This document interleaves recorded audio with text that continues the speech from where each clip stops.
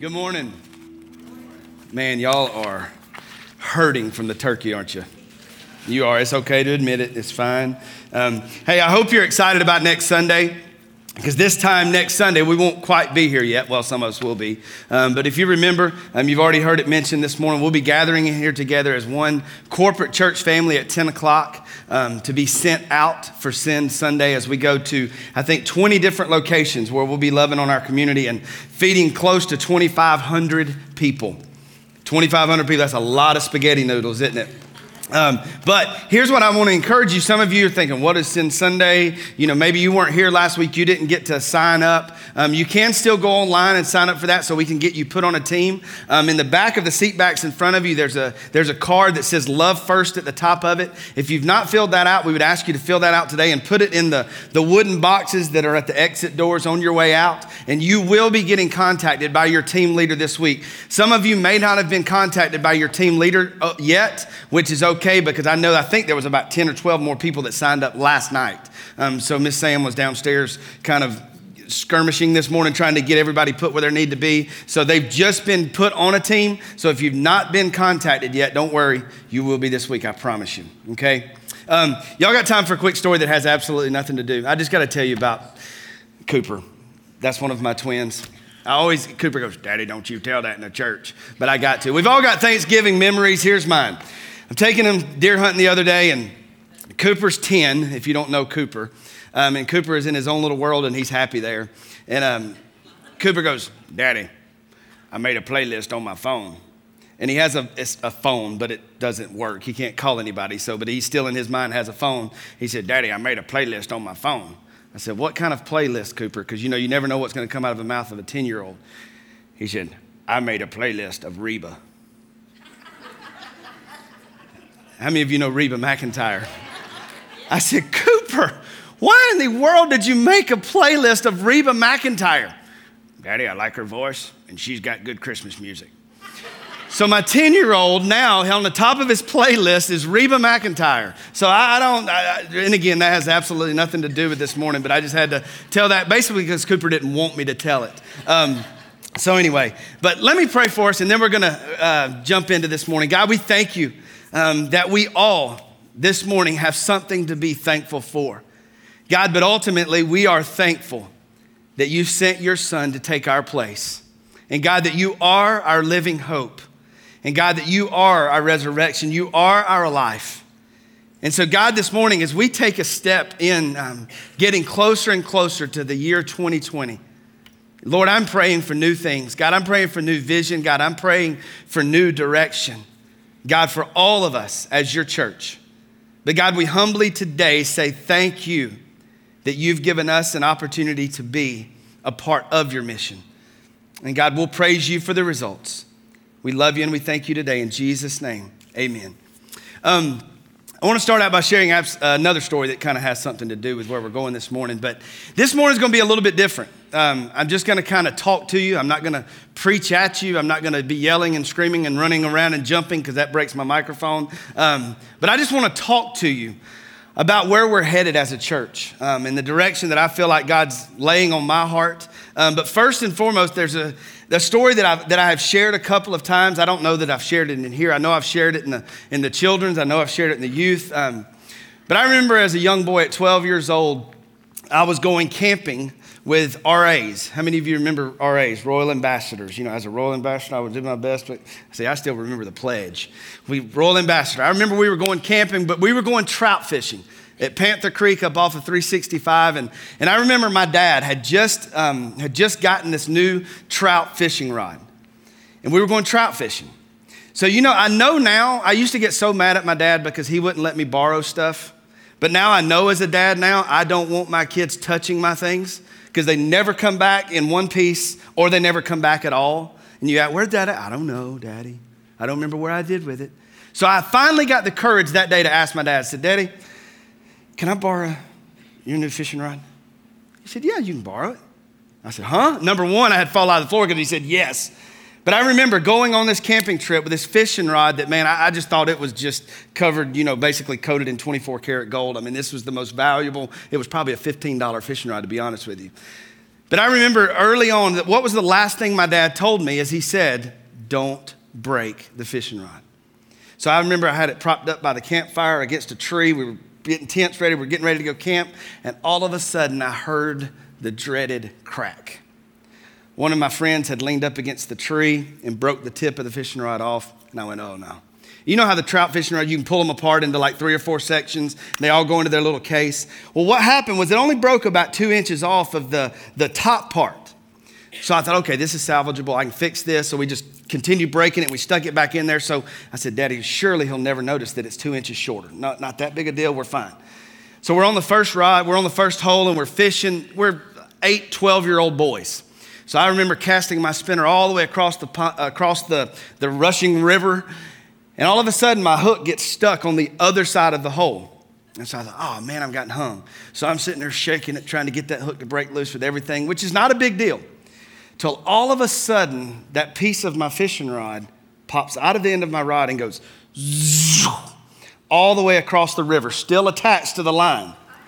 Still not that big of a deal. Everything's still intact. I can go swimming. I can get down there, get the end of my fishing rod. Until my moron friend, Tim McGill, he says, Brian, I'll get it, don't worry. And he grabs the line and he pops and breaks the line. And now all of a sudden, that little 8-inch section of fishing rod is now in this river.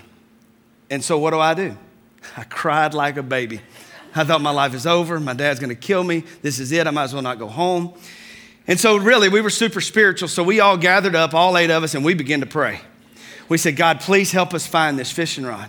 And in my mind, how many times have you ever prayed that God was going to do something, but in the back of your mind, you're thinking there is no way this is going to go well?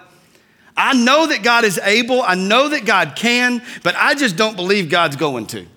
And I remember in that moment, I'm sitting there praying, probably with my eyes open, not even thinking, going, yeah, we'll pray, but this is absolutely ridiculous. God's not going to let me find this fishing rod. My life is over. My life is through. And so we finished praying and something in me, and I'm not going to be super spiritual and say that it was the voice of God speaking from a burning bush, but something in me told me, pick up your friend's fishing rod and cast in the river. So all of my friends are praying. We finished praying. They're all getting in their boxers so they can go swimming to try to find the tip of my fishing rod. So I'm sitting there going, wait a minute. So I pick up this fishing rod and I fling the spinner all the way across this river.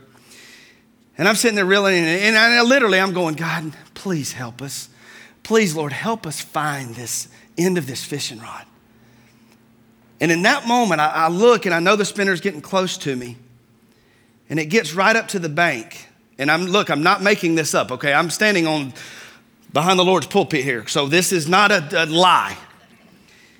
In that moment, I lifted up the hook. And that spinner that had a treble hook with 3 little hooks on it, one hook had caught the smallest eye of the fishing rod that I had lost. And I picked it up, and that little 8-inch fishing rod was attached to that hook. And so I did what all 12-year-old boys do. I cried. And I remember that we all absolutely went nuts. All of us are jumping around. We're screaming, going, no way, God is good. I mean, we were all so excited. Number one, we didn't care about the rod, but I was going to live. I was going to live, that my dad wasn't going to kill me. We had found the fishing rod. But I know that's a comical story. I know that's funny. But the one thing that God taught me as a 12-year-old boy, no matter how ignorant it sounds, no matter how far-fetched it sounds, when we are obedient, God shows his power. And you think, well, Brian, that's just a fishing rod story, but you don't understand. That was a pivotal moment in this 12-year-old boy's life. And there's not a time that God doesn't speak something to me that is totally outside this world, that is out of the box, that guess where he takes me? He takes me to the side of Panther Creek. And I still see that little 8-inch fishing rod on the end of that hook. Because God says, Brian, when you're obedient, my power gets to move. My power gets to move when you're obedient. And and where I kind of want to just share with you is this morning. God's been stirring something in my spirit since probably end of October, early November. But guys, It's a place that I want for me, I want for my family, I want for you, I want for this church. I'm ready to be shocked by God again.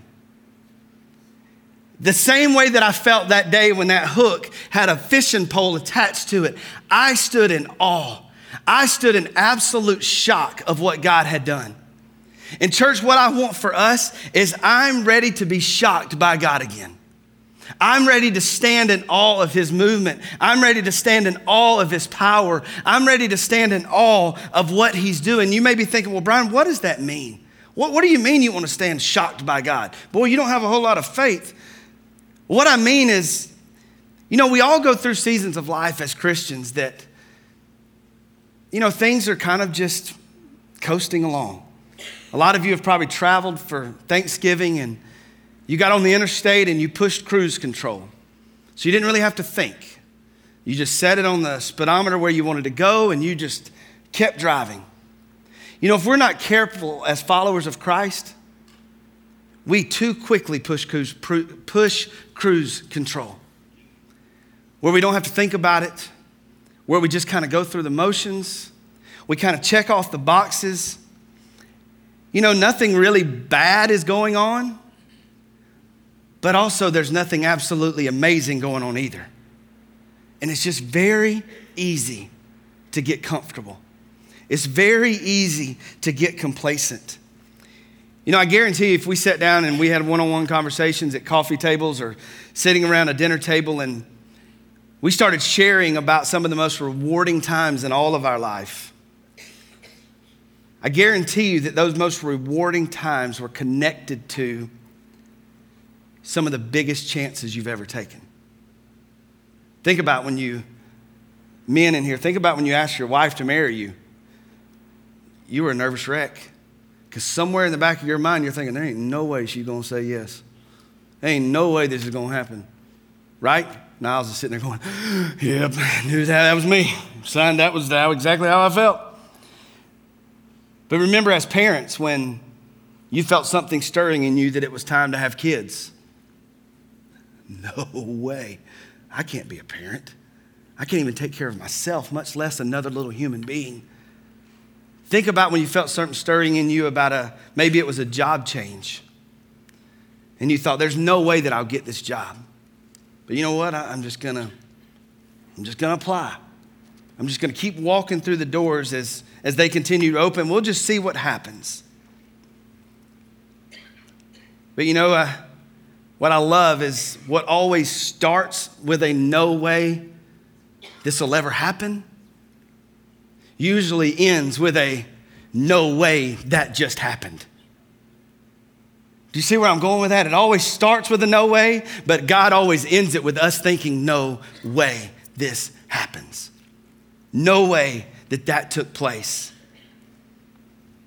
And I'll just be honest, I am ready. My desire for us, for me, for my family, for you, is I'm ready to be a part of a no way movement of God. I'm ready to be a part of what we sit and we think about and we go, no way that'll happen. No way that's a possibility. And then at the end of 2020, we're all sitting here having the same conversation going, there's no way that God did what he did in 2020. It was an absolutely impossibility that he did what he did. But the one thing that the Lord's been teaching me just over the last month that I've spent a lot of time praying and just asking him is, the reason that we may not be seeing these no way moments is because we've painted the wrong picture of God. We've truly forgotten the God that we worship, the God that we serve. You see, the picture that we've painted is a picture that we want to understand every little intricate detail. The picture that we paint in our view of God is we want to understand every aspect of God. We want to understand everything that God's doing. We want to be able to explain everything that God is doing. But the problem is if we have painted that picture of God, then we have forgotten the very God who created us. We have forgotten who this very God is. So the first thing that we've got to all settle in our hearts today, church, is moving forward into 2020, we've got to be okay with not understanding. We've got to be okay with not understanding the outcome of everything that God leads us to do. We've got to be okay with not being able to make sense of it all. I've shared with you before, but one of my mentors, the Lord had laid something on my heart one time, and it sounded crazy. And I asked the guy, I said, dude, this sounds crazy, doesn't it? He said, yep. Just crazy enough that God might be right in the middle of it. Just crazy enough that God might be right in the middle of it. Evelyn Underhill stated this, and I want you to write this down because this absolutely should put everything into perspective to us all. A God small enough to be understood will never be big enough to be worshiped. A God small enough to be understood will never be big enough to be worshiped. You see, the truth is the more things that God does that doesn't make sense, the more we see him do things that are outside the box, the more we see him do things that stretch us, the more we see him perform on the line of the God that he truly is. Do you realize this is what leads us to a heart of worship? When we see God do things that we can't explain, when we see God do things that we can't define, you do realize that that's what drives us to worship him. We worship things that we don't understand because it's so outside of the box. So we're stuck in a place of awe thinking there's no way that just happened. There is no way that God did that. There is no way that I took this little bitty spinnerbait and casted it on the other side of a river and it caught the eye of basically found a needle in a haystack somehow, some way, and it left me standing on the bank thinking there's no way God did what God just did. Because you see, in my mind, that made no sense. That was absolutely the dumbest thing I'd ever heard. I was praying in my mind going, this is just absolutely stupid. There's no way that God's going to let us find this fishing rod.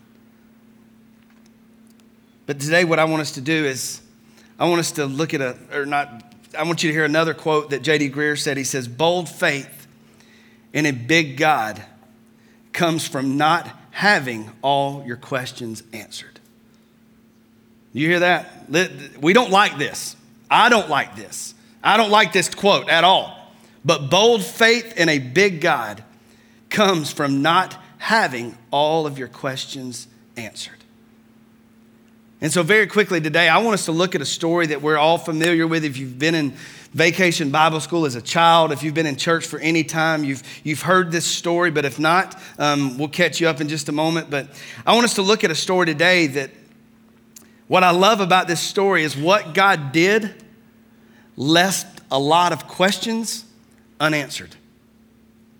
What God does in this story and what God continues to do past this story left a lot of questions that were not answered. So I want you to flip to the book of Exodus chapter 3. Exodus chapter 3, and it's the story of Moses and the burning bush. And I love Moses' honesty just even through this story. But we're going to be looking at verses 1 through 12 just very quickly. Like I said, today is a little bit different because it's not really a preachy sermon, but it's really just something that God has been doing in me. And I'm just sort of sharing with you what God's been teaching me. And where kind of as a church that I feel like God is leading us into 2020. But in verse 1, it says, now Moses was pasturing the flock of Jethro, his father-in-law, the priest of Midian, and he led the flock to the west side of the wilderness, and he came to Horeb, the mountain of God. The angel of the Lord appeared to him in a blazing fire from the midst of a bush, and he looked, and behold, the bush was burning with fire, yet the bush was not consumed. So Moses said, I must turn aside and now see this marvelous sight, why the bush is not burned up. And when the Lord saw that he turned aside to look, God called to him from the midst of the bush, and he said, Moses, Moses. And he said, here I am. Then he said, do not come near here. Remove your sandals from your feet, for the place on which you are standing is holy ground. He also said that I am the God of your father, the God of Abraham, the God of Isaac, and the God of Jacob. And then Moses hid his face, for he was afraid to look at God. You see, what's happened already in this story is God has already done something in Moses' presence where Moses is thinking, there is no way that just happened. There is no way that I'm sitting here looking at a bush that is on fire, but yet the bush is not burning up. The bush is not consumed. I burnt some stuff at my house yesterday in the brush pile. And I was thinking about this story because I'm sitting there and you know, it's been dry for a little while and it was dead grass. It was dead bush clippings. It was all those kind of things. And I just very quickly put a lighter to it and all of a sudden it was gone. And so I thought, what would I be doing if I was sitting here staring at this flames, but nothing was happening to what was burning up? I'm going to be sitting there going, wait a minute, something doesn't look right about this. I'm seeing a lot of flames and I'm feeling the heat off of this bush, but wait a minute, that bush is not burning up. That bush is not being consumed. What in the world is this about? And so we see that Moses that's exactly what's drawn Moses to it, is he's thinking, you know what? I've got to go see this thing. I'm seeing the flames, I'm feeling the heat, but this bush is not consumed. And in Moses' mind, we wonder, is he going, no way this is happening. No way is this happening. But you see, where our problem is some of you are even right now, you're probably listening to this and you're probably going, what? But wait a minute, there's got to be some scientific reason behind why this bush isn't burning. I'm going to get online when I get home and I'm going to Google this and figure this thing out, because this has got to make sense. I've got to be able to understand why there's flames here, but why all of a sudden this bush is not burning up, why it's not going anywhere. Because I know that in my mind, in my intellect, I want to be able to understand this. I want to know why this is happening or why this is not happening. So I've got to make sense of this all. That there's a bush right here, but nothing's burning up. But what I laugh about is I'm like, yes, science, explain that. Science, explain that. How is this bush on fire, but nothing's happening? How is this bush on fire and nothing's happening? And then what God does next, as if he's not got this bush engulfed in flames already, but then it says that he speaks from it. You know Moses is going, dude, what in the world is going on? Here's a bush, it's on fire, but it's not burning up. Now all of a sudden, God is speaking to me through that bush. This is a little bit ridiculous. This sounds a lot like me catching an 8-inch fishing rod in a big river. This is absolutely ludicrous because this doesn't make sense. And what we end up reading in the rest of this passage is that Moses is basically left in awe. He's left speechless before God, and we read it that he ends up covering his face because he was fearful of looking at God, because he knew that he was in the presence of God. But what I like to do here is just take note of the order in which all of this happened. You see, what's interesting is Moses was so in awe of God. He was so shocked by what God was doing. He was going, no way that this is happening, that this led him to realize how big God was. This led him to realize the power that God had, and we see that he covered his face. He was in awe of God because of what he was viewing, because of what he was seeing, what he was experiencing. But what I love about it is what Moses did not do. Moses didn't say, okay, God, time out. I'm going to sit down right here, and God, what I want you to do first is I want you to explain to me how that bush is not burning up. God, I want to know how you're speaking to me through that bush. God, I want you to make sense of all of this. And God, once you've made sense of all of this, then I'll be in awe of you. Then I'll understand what you're doing. So therefore, then I'll cover my face. But you see, that's not what led Moses to cover his face. It didn't lead Moses to cover his face because he understood God. But what led Moses to cover his face was that he couldn't believe God. That he was in awe of what God was doing. He was so shocked by what God was doing that this led him to realize how marvelous, how powerful, and how almighty the God that he was standing in the presence of. And we see that it ended up leading him to taking his shoes off because he was on holy ground. You know, how many of you watched college football yesterday? You all watched it, for the most part. Think about professional athletes. The reason that they sell so many tickets, the reason that they sell so many jerseys is because when we go to a stadium, when we go to a basketball court, when we go to a soccer field, we're left in awe at the ability of that athlete. But you know what we don't do to that athlete? We don't have a conversation with that athlete and say, okay, athlete, I want you to explain to me how you did that. Athlete, I want you to explain to me how you ran a 4.240. Athlete, I want you to explain to me how you scored 51 points. I want you to explain to me how you rushed for 300 yards yesterday. No, we don't care how they did it. We just know that they did it. And because we know they did it, we're in awe of them. So we put that jersey on and we wear it with pride. And we don't understand how they were able to do what they did. Why don't we do God the same way? We want to understand God first. So we're placing more faith in an athlete than we are an almighty God. We want to be able to understand all aspects of God before we worship God for who he truly is.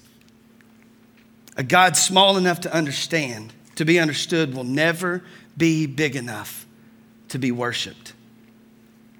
But I hear so many people that they say things like, you know what? Once I can make sense of all this, once I can make sense that there was a God who loved me enough that they sent his son to die for me, that he took my place on that cross, once I understand all of that, then I'm going to place my faith in that.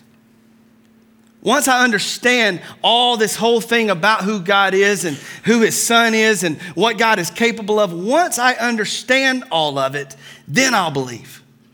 Once I have all of my questions answered, then I'll believe. The heartbreaking part of that is there are going to be a lot of people in hell that are still wanting questions answered because they didn't step out on faith, because they weren't okay with not understanding it all. They weren't okay with being in awe of God. They wanted to be able to explain and understand everything that God was doing. But the way this story progresses is we see that Moses is in awe of who God is. And it's not until Moses acknowledges God for who he is and his power and his glory, he covers his face because of the holiness of who God is. But once he acknowledges God, then we see God speak. So church, what we've got to do today is if we want God to speak, if we want God to lead us in a direction that we only want him to lead us in, the first thing that we've got to do is acknowledge him for who he truly is. He is an all-knowing and all-powerful and almighty God that we don't understand. But once we get to that place, this is when God begins to speak. Look at what God says in verse 7, from the bush that's on fire, that's going nowhere. The Lord said, I have surely seen the affliction of my people who are in Egypt, and haven't given heed to their cry because of their taskmasters, for I am aware of their sufferings. So I have come down to deliver them from the power of the Egyptians and to bring them up from the land to a good and a spacious land, to a land flowing with milk and honey, to the place of the Canaanite, the Hittite, the Amorites, the Perizzite, the Hivites, and the Jebusites. Now behold, the cry of the sons of Israel has come to me. Furthermore, I have seen their oppression, which the Egyptians are oppressing them. Stop right there.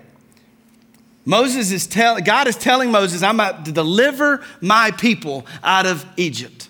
I'm about to rescue my people.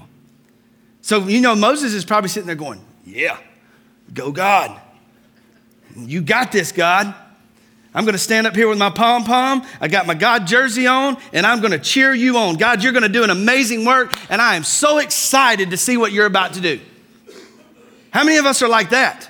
We can cast vision here all day, And you're sitting out there going, yeah, go Chestnut Mountain. You keep doing what God is calling you to do. Praise God, I'm going to be your biggest cheerleader. But then the pages are turned, and look at what God says next in verse 10. Therefore, come now, and I will send you.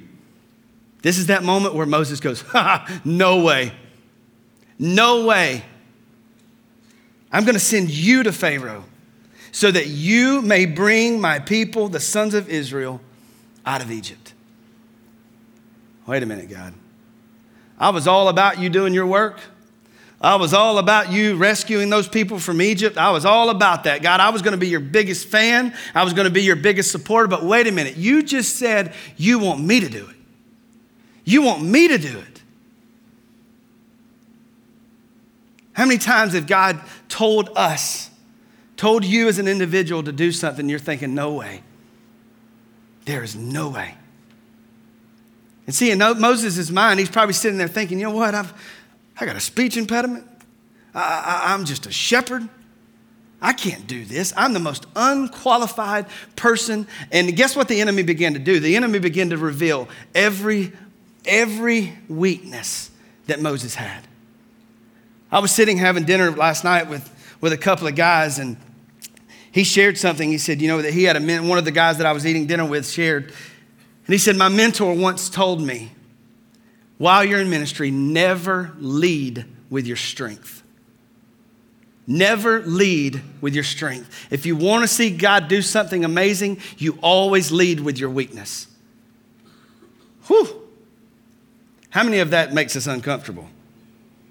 Because, man, if we ain't leading at what we're good at, if we're not leading in our strength, that means I've got to be dependent upon something else. And when God calls us to lead in our weaknesses, guess where we have to depend? We have to depend on Him. We can't depend on our abilities. We can't depend on how good we are or what we understand or what God has gifted us with. But what we have to depend on is the Spirit of God to do what only God can do. Because you see, most of the time when God speaks of this nature, of this size, it's always going to leave us saying, no way. It's always going to leave us saying, there's no way this will ever happen. There's no way that this can take place. And we see that that's exactly what Moses says in verse 11. He says that in 11. He says, but Moses said to God, who am I that I should go to Pharaoh and that I should bring the sons of Israel out of Egypt? Who am I? God, I can't do this. But the sweetest part of that is when Moses said that I can't do this, then Moses was right where God wanted him. Moses was right where God wanted him. Because in the moment that Moses says, I can't do this, God said, you're right. You're right. And in 2020, where I see God leading us, is I'm praying that God calls us to serve. I'm praying that God calls us to go. And listen to this, I'm praying that God calls us to give like we never have before. I am praying that when God begins to lay something on your heart, that when He lays something on my heart, that our first knee-jerk reaction is to say, you know what? No way. There is no way that I can do that. There's no way that I can go there. There's no way that I can serve in that capacity. You want me to give how much? God, there's no way. God, there's no way that I can do that. And just in the nick of time, right when we say no way, look at what God responds to in Moses in verse 12. And he said, talking about God, certainly I will be with you. God has just given Moses specific instruction. Moses is full of doubt. He's full of fear. But then all of a sudden, the promise of God echoes through his ears and he says, but Moses, don't be worried. I will be with you. Moses, I'm going to do what you aren't capable of doing. He says, I will be with you, and this shall be a sign to you that it is I who have sent you. And when you, I love that, I got that circled. When you have brought the people out of Egypt, you shall worship God at this mountain. You see, God was going to do something that left him in awe. God was going to do something that left him speechless, and what did it do? Right when he didn't understand God, it brought him to a place of worship because God had done only what God could do. What he did could not be explained. So A.W. Tozer, I think it says this. He says, and I want you to hear this because this has really shook me up. This has really convicted me. The reason that we don't see the overflowing power of God, and this is to the church, this is to us. The reason that we don't see the overflowing power of God is not because we've rejected God, but just reduced God. The reason that we don't see the overflowing power of Almighty God doing what only God can do. No, we've not turned our back on God. No, we've not rejected God. But the truth is we have just minimized God. We've painted the wrong picture. We've shrank him down to our size so that we can understand everything that he does. We prefer a God that likes what we like. We prefer a God who wants to do things the way we want to do things. We like a God that we can manage, that we can understand, and that we control. Let's just be truthful. It would be a lot easier if God worked on that line, wouldn't it? If I could understand everything, if he would just work on my time schedule, if he would just work on my calendar, if he would just work on my budget, it'd be a lot easier. But we love to be able to control the situation. And my prayer is that 2020 is going to be the biggest stretch for all of us. And I pray that when God does things, you remember that a lot of times God will speak to us and give us a vision or God will give us direction. What is the first thing that most of the time that type A people do? We go make a spreadsheet for it. Okay, God, you want me to do this? Well, let's have a team meeting. Let's figure out our spreadsheet. Let's make a list of all the pros and the cons. God, let's make sure that we've got the manpower. God, let's make sure that this fits into our budget. But the truth is, church, I want us to get to a place that when the voice of God speaks, that we take the spreadsheet and we throw it out the window and we remember what verse 12 says when he says, look, I have spoken to you, I've given you direction, and the only thing that we need to remember is not what the numbers say, not what the manpower says, but the promise of God that he says, look, I will be with you. That's what I want this church to be, is I want us to be so in line with the Spirit of God that when he speaks to us, we're all coming in here on Sunday morning almost apprehensive going, I'm a little nervous to share with what God told me to do because it didn't line up on my spreadsheet. There's a lot more cons than there was pros. There's no way we have the manpower to feed 2,500 people next Sunday. This doesn't really fit into our budget. Are you not glad that we serve a God that doesn't fit into our budget? That doesn't fit into our mindset of manpower? But I just want us to come to a place, church, where the only thing that we need to know is what verse 12 says. That he says, look, I am with you. I am with you. So starting in January, we're going to start a series that's called No Way. And you say, well, Brian, so you've already got this thing mapped out. You already know exactly where we're going to be. Absolutely no idea. Absolutely no idea where God is leading us. And you know what?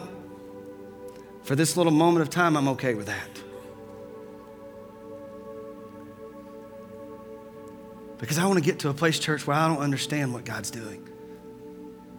And then at the end of the day, when I put my head on my pillow at night, I have to give him the glory.